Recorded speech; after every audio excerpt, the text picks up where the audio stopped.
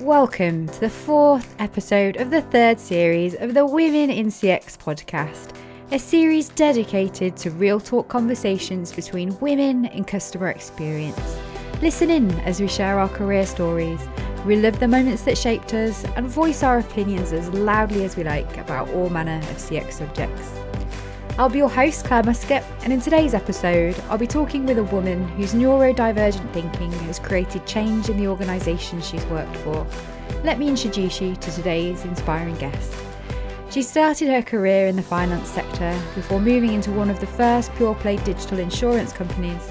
Realising a love for test and learn environments, she joined one of the world's leading platform-based businesses and now heads up CX strategy and operations for Sub-Saharan Africa at Uber.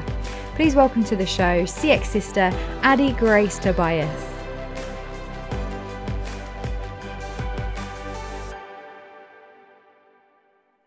Hi Adi. Hi Claire.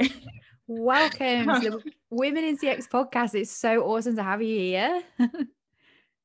Thank you so much for having me. It's such an incredible pleasure.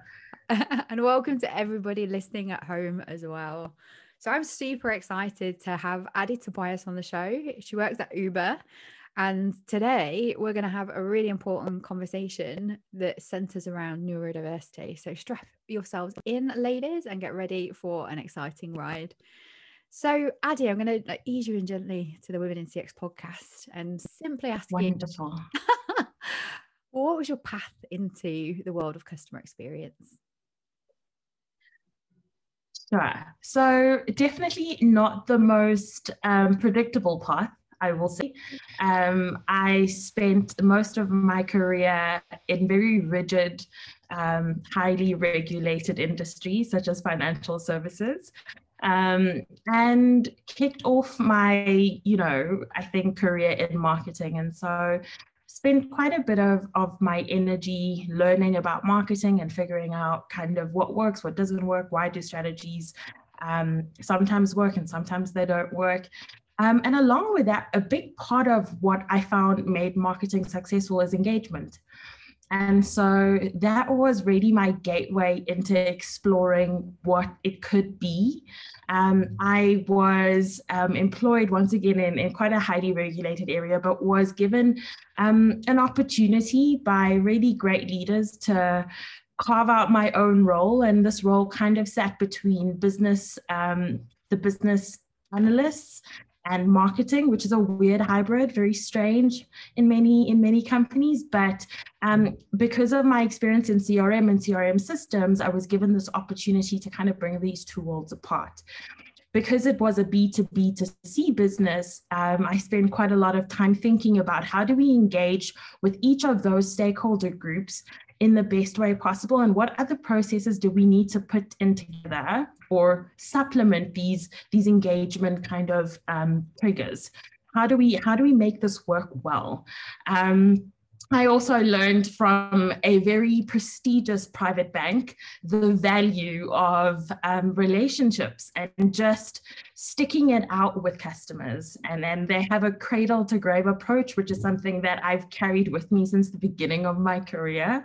And it's really important for us to carve out those relationships where possible. If it's a high touch environment, look at ways in which you can carve out those experiences. So it was a little bit of a stop-start with trying to figure out, how do I blend my love for engagement, my love for technology with my marketing background and marketing understanding. And once I ended up at a online insurance company, I was given the opportunity to figure it out. And I found Jean Bliss's book on being the chief customer officer. And I was like, right, this is my story. This is how I'm going to rule the world. But I really found it so interesting, leveraging kind of wearable technology, thinking about like the Internet of Things and just crafting out what it meant for me. What does customer experience actually mean?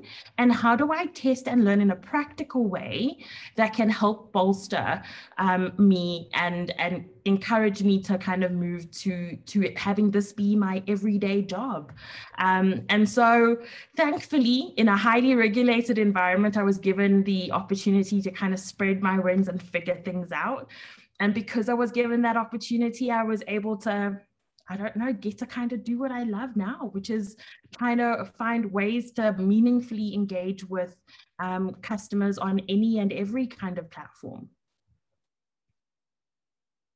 Sorry, that is so cool. I was just like nodding along, listening, because it really resonated with me to think, you know, it kind of wasn't a piece of paper that had a job description on that you were being told what to do.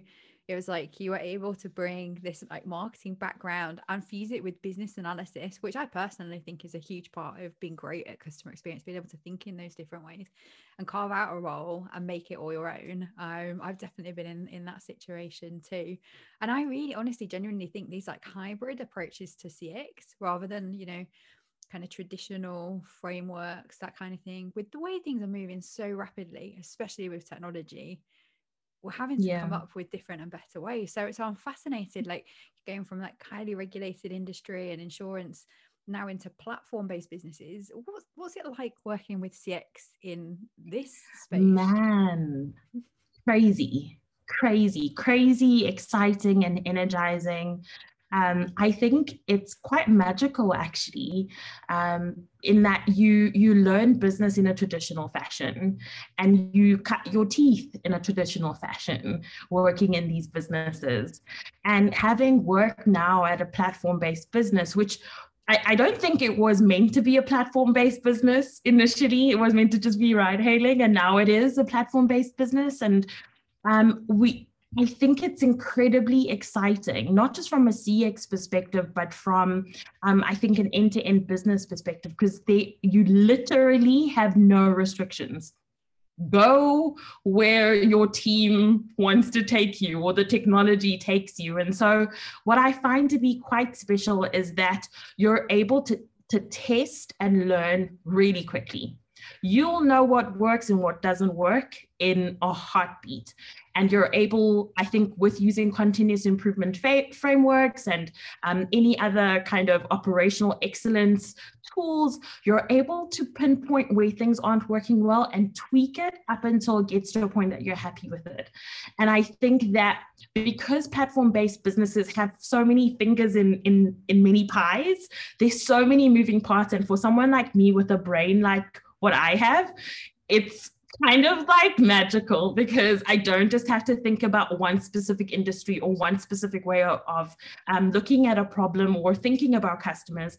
I can think about it in non-traditional ways and be like, hey, have we thought about doing this? Would we ever do this? Could we cross this bridge? And so I find that it to be very, very interesting and very energizing, especially in the introductory phase. I think as it kind of grows into a more traditional business, it comes with more traditional problems. But just having been exposed to technology in this way now, I am sold. Like, this is where I want to spend my time for as long as I can work, or my brain will allow me to work. I find it extremely exciting. Okay, so Silicon Valley tech-based businesses are a good place for neurodiversity, right? Good test and learn and experiment. In some ways. I definitely think it contributes. I think working in a very simple kind of basic business model may not be as exciting, but I think it's important to understand that for platform businesses, you still need to have the foundations right. You still have to have a good value proposition. You still have to be profitable. You still have to think about, your operations and how you put systems in place for that. Your brand is still important. So the basics are still important. But once you have that, man, like, the world is your oyster. You can go wherever your brain wants you to go. So is there opportunities for innovation and more embraced in that kind of environment, as opposed to feel like a huge risk in more traditional businesses. I know my background in like retail, for example, and a business that existed for like 125 years before I got there, like creating innovation and change in the kind of cultural environment for that sounds like a very different experience. So yeah, and obviously getting to work on my own platform-based business with women in CX, I'm totally with you. Being able to test, learn, innovate, kind of just iterate every time we learn something new, in terms of like how I think is very exciting and very fun. So tell me a little bit more about a moment that shaped you into the woman you are today. Man, I think it would be important that I acknowledge my mother in this moment. If I don't, then I may get thrown off to the side. But no, look, I think that I was raised in a way, in a very non-traditional way. I was raised to be super tenacious, and to keep pushing boundaries and not to settle for anything less than what you deem to be the right thing. And so I've always found that to be quite a good motivator, especially in challenging environments. I definitely feel like, having that as my foundation and the stuff that I use to kind of push through some of the difficult times. I mean, I started out in Carnaby Street in a little bit of what travel insurance company. Back then it was called internet marketing, where we did like reciprocal link campaigns. It was like really, really basic and really boring. But I think that opened up my mind and my eyes in a way to technology that I had not had the exposure to at that point. So that was a big one. And then I moved on to kind of more traditional work and thinking about a career. And I think an important moment for me was being able to, craft my own role in a company that has never done it before, and to have incredible leaders guide me through it. Help kind of structure sometimes my wild thoughts into a very corporate conversation that allowed me to progress in the way that I have. Now, granted, I'm not as formal as I was when I was working in financial services, but it still helped with the foundation. And I think, once I moved to an insurance company that only kind of administered insurance online, which had never been heard of. You could literally get an underwritten policy in 30 minutes. That was never done before. And I had the privilege of working with incredibly smart people and incredibly, the leaders were maybe not even non-traditional leaders is the word I'm looking for. They were super non-traditional in their approach to business, in their approach to people, and their approach to growth of their people that worked for the organization. And so that was a big moment for me, actually, where I was working at a startup and the job was essentially us, the collective 5 or 6 of us. We need to build this thing into something that a large entity would want to acquire. I've never been faced with that before. And they said, here you go, blank sheet, write what it is that you want to do, but let's build this thing. And so to me, I think that was probably the biggest opportunity and biggest moment in my life where I had to really think, goodness, what do I want for my career? What is really good for the business? And what will be sustainable so that when, we eventually sell off, we'll continue still to tick on? How do I build something that is sustainable, that is thoughtful, that is mindful, that is intentional? And so I think that would probably be like the biggest point. But there have definitely been a sequence of opportunities. And then I think more recently is my diagnosis as having ADHD. I was diagnosed probably about 3.5 years ago now. And so retrospectively, a whole bunch of things make so much sense. I now understand why that was fun. Why was that such a monumental, moment for me? Why did I think that was such a big deal? And the reason it was a big deal was because I could just let my brain go. I could write on whiteboards. I could paint, whatever. I could literally build it and we figure out whether it works. And I think that in itself was probably the biggest catalyst for helping me get to where I am now. And then understanding my brain more is helping me carve out a more maybe a specific direction for where I want to take this now. But I'm learning so much about this little brain of mine. And it's empowering, super empowering to know more. Yeah, well, I obviously share very similar neurodiversity traits with you, but mine got picked up when I was a lot younger, and I just remember feeling like really other, especially at school, because I could like crack on and do all my work faster than anyone, but then I'd be bored, so would quite often be in trouble standing outside the headmaster's office regularly, and when there was like a level of like I kind of reached the point, I don't know, like I just had enough of education. I think that then I just got labeled as being disruptive, but I wasn't. I just didn't really suit some of the typical learning methods that you are forced into at school, and it really resonated with me hearing you talk about the blank sheet of paper jobs, because I think pretty much all my jobs have been that apart from one very early on. But you know, being able to say like, I've got this vision of what we could do with customer experience, and it is a bit different because you won't see this written in a white paper anywhere. This is innovation. I'm fusing lots of different types of thinking here to come up with this approach and this strategy, and can we just try it? And it works, you know. It doesn't work straight away.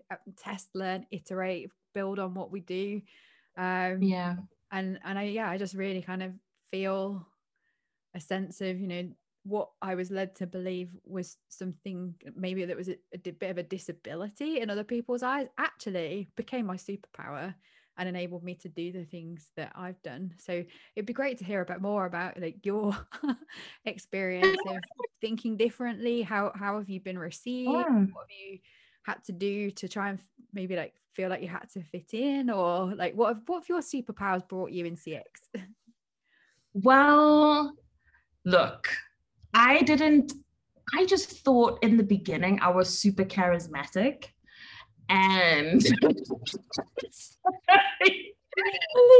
charismatic people are drawn to me. They want to work with me. They find what I say interesting and exciting. But in reality, working in a very formal environment was incredibly difficult for me. I constantly needed to look for things and ways to excite myself about my job, not because what I was doing wasn't meaningful, but because I just didn't have the ability to see it through.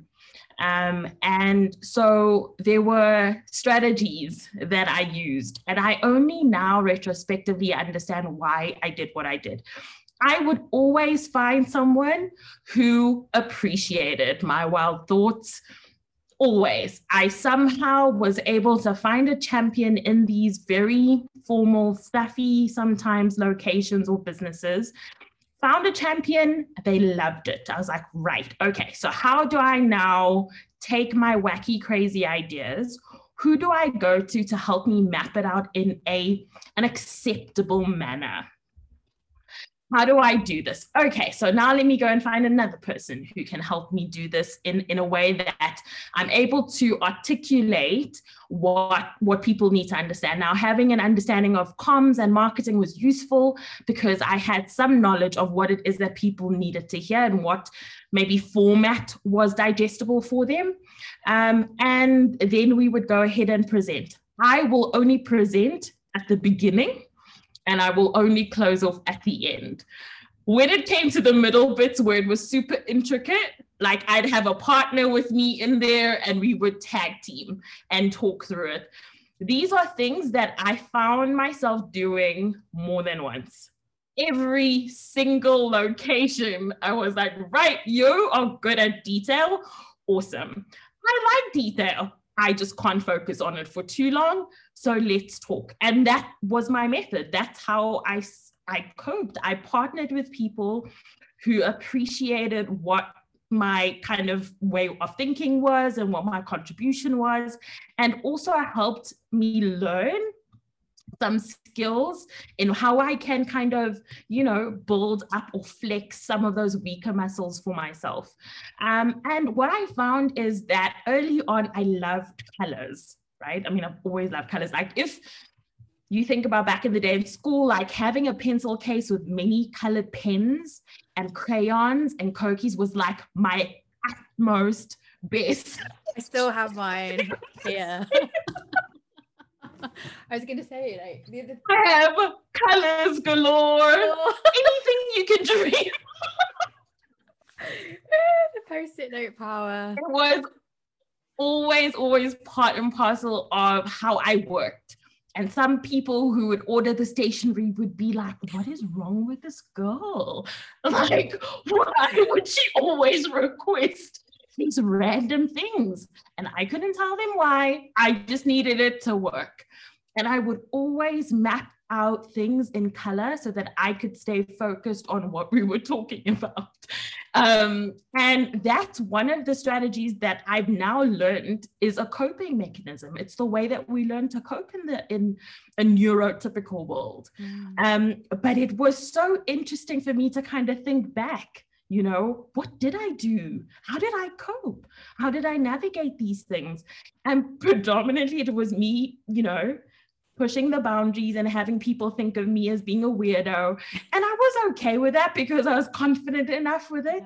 Yeah. But I think where it got really difficult was in like boardrooms where you're sitting with a group of executives and I'm sitting there with blue lipstick, wild hair, just trying to present a really serious plan to them. That's where things got a little difficult for me. And I learned how to edit for the audience that I was speaking to.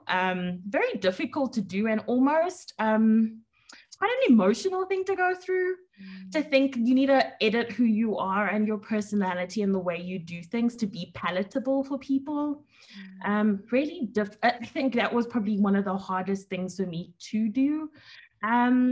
But I think now working in an environment where I can legitimately show up to work like this and lead a team like this and present in any which fashion, nose ring, hair, colored lips, colored nails, doesn't matter. We're interested in your work. We're interested in what you can put together. We're interested in the way you lead. I think that is so, so important in leveraging the benefits of having people who aren't neurotypical, because it's magical. It's magical to have a brain that works like this. It is. I fully believe it. I sell it to my team. If I go off on a little rant, they know to bring me back to the conversation because, full disclosure, this is who I am. I love what I do. And sometimes I can't necessarily stay in the conversation like you can, but it's worth it. Like stick it with me or stick it out with me and you'll see the benefit. And it typically works. Or at least I think so. Oh man, honestly, it's like hearing my own story being played back to me. Like so much of what you're saying, I'm like, oh God, yeah, me too. So one of the things, like finding a power partner who thinks the complete opposite way and is really good at the detail. The best projects I ever worked on, especially in corporate, was when I partnered with someone with like a finance and business analysis background. Yep. So I've been there, with the vision, coming up with these ideas and crazy things to try, but they would keep me grounded and being able to say, this is the business case, why this is a good idea. Because for me to see kind of like from vision right through to execution measurements, like, and then playing back financial information. I was twice the CX professional I was when I partnered with someone. So I really get you. And also living in a neurotypical world and meeting a boss who loved what I did and what I brought and valued that difference was a game changer for me, because there were times I worked with people who just didn't get it or get me at all. And I felt like there was something wrong with me. But they were very typical corporate men predominantly.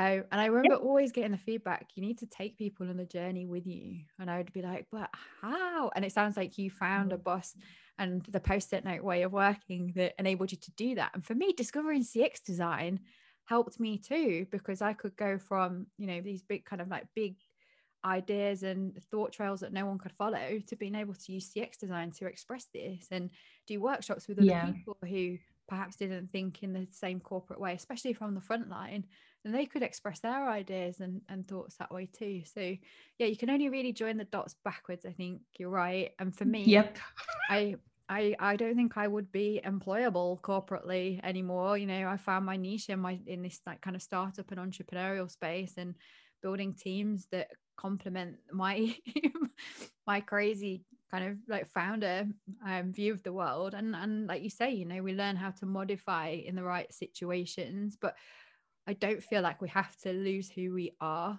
to fit in. And when you find the right place for you, where your difference is valued and appreciated, like you have now, like it's incredible to hear how passionately you're talking about your blossoming and your flourishing, and yeah, like we just have to find the right place and the right environment.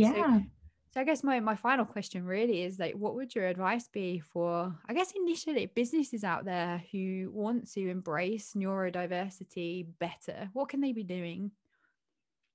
Read about what neurodiversity is. I mean, and it doesn't even need to be in a formal manner. I think my learning curve about ADHD went like this when I started listening to Clubhouse rooms with other professionals who are in tech, who live with, you know, a neurodivergent brain. Like, I think I learned so much more. TikTok has a whole set of videos. So when I say read, I mean understand the perspective of a neurodivergent person and try to think where you in your business processes, whether it be HR, whether you're signing on a vendor, where in your processes do you not cater? Where are you so rigid where you're not open to having conversations with people who may sometimes have a nervous tick, or may sometimes speak too fast, or may not be listening, you know, straight up. You need to think really differently. But the only way in which you do that, if you've got a neurotypical brain, is to read about it in, I think, in an academic fashion, to help you make sense of it. But if you're a neurodivergent person yourself, I think you have the responsibility to also teach people about what makes you different, what works for you, what doesn't work for you. This is why I do certain things. If I do this, please just remind me. There's certain skills that complement each, I think, team, right? A neurotypical team and a neurodivergent team, you both need to learn from each other in order for that exchange to be magical. I don't think you can do it just by, you know, sitting there and being academic about it and be like, well, this person ticks all the boxes, and so maybe I have some processes that accommodate these individuals. But you need to understand it intrinsically. It's not just an academic thing. It literally affects every single thing in our lives. Everything. How we do chores, how we do shopping, how we process information, how we listen, how we feel. It's not just about, you know, how to work with someone, but it's really just having the empathy to understand the position that they come from. And so I think the willingness to be open, the willingness to learn, the willingness to have a robust conversation, an inclusive conversation, a truly inclusive conversation is really important. And in that, you then learn, okay, so where do I need to make tweaks within myself? And where do I then need to make tweaks within my business to try and be more accepting of people who may not come across as typical? Oh, it's so interesting. I was just thinking while you were talking there, which is something I frequently do, about something you said in the previous segment, which was about, you know, kind of full disclosure here. This is who I am and how I think. So like being upfront with people about the quirks and differences so they can more easily understand, embrace and accept and support you won. Yeah. It was a really interesting point, but you've also got to feel safe to be able to be that open about yourself, and that is definitely a culture and environment thing. And I think diversity and inclusion and equity is becoming an increasingly important topic in every circle, in every sense of business. But neurodiversity seems to still be something that isn't commonly discussed. So I'm really proud of us for starting this conversation, girl. and we'll continue it through the Women in CX community. I'm really excited to be publishing a blog on neurodiversity from you this week as well, and also Anna Schultz, who's got 2 neurodiverse sons. I think this is the start of us being able to raise this, but ultimately to me, I see neurodiversity and bringing neurodiversity into neurotypical environments will absolutely be a game changer for innovation, hands down. And when it comes to customer experience, it is a superpower. I might disappear into my mind palace for a little while and have to really think about how I talk about what I'm doing, but it comes innovation. So what would be your final kind of message to leave our listeners with, or for our women in CX out there? What would you say? When I get asked that question, my brain literally does this, boing, all these many things I want to say. As soon as someone says, give me one thing, my brain is just like, no, I'm going to give you 100. And most of them, we could, all the other ones we can put in your blog this week. Yes. So I think, I'm really, really excited to start this conversation. I know that I am one of the very few people in my organization to try and start this conversation.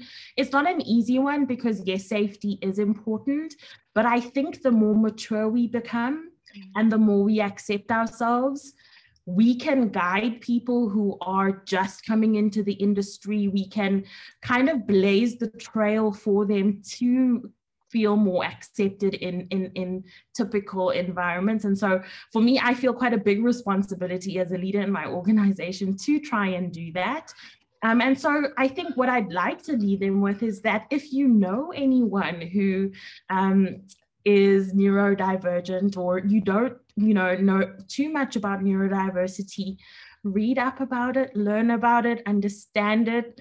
It's super interesting. I promise, once you understand what it's about and how it impacts our day-to-day life, I can assure you, you'll find many people in your world that may, in actual fact, be neurodivergent and they may not know themselves. So learn as much as you can, be open, be receptive, be kind. Oh, please be kind. Be kind to people that, you're aware of their, I don't like to say challenges because it's not that. We just think differently. I think, being kind and encouraging people who are neurodivergent. Goodness, be brave, guys. Like, you've got a group of people that can back you. I assure you, if anyone wants to chat about this, my door's open.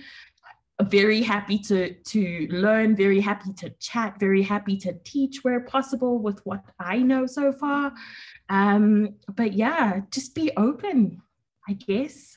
It's not very philosophical, I know, but be open and the be best kind. I have. I love it. No, be open and be kind. I think that's a great message to end on. So thank you so much for coming on the podcast. You're such an inspiring woman. I would love talking to you. And for having me, Claire. And let's make one of those first places to do a webinar and to help to educate, be in our community. And we'll start there. But it's amazing. Excited to do it. Yes. I'm buzzed up, ready for my weekend now. So thank you so much, Addie. And I'll see you on the community very soon. And thanks to everyone for listening. Bye, Addie. Thank you. Bye. Thanks for listening to the Women in CX podcast with me, Claire Muscat. If you enjoyed the show, please drop us a like, subscribe, and leave a review on whichever platform you're listening or watching on. And if you want to know more, please join us at womenincx.community and follow the Women in CX page on LinkedIn. Join us again next week where I'll be talking to a woman who's leading the way for customer experience in the non-profit and social housing sectors. See you all next week.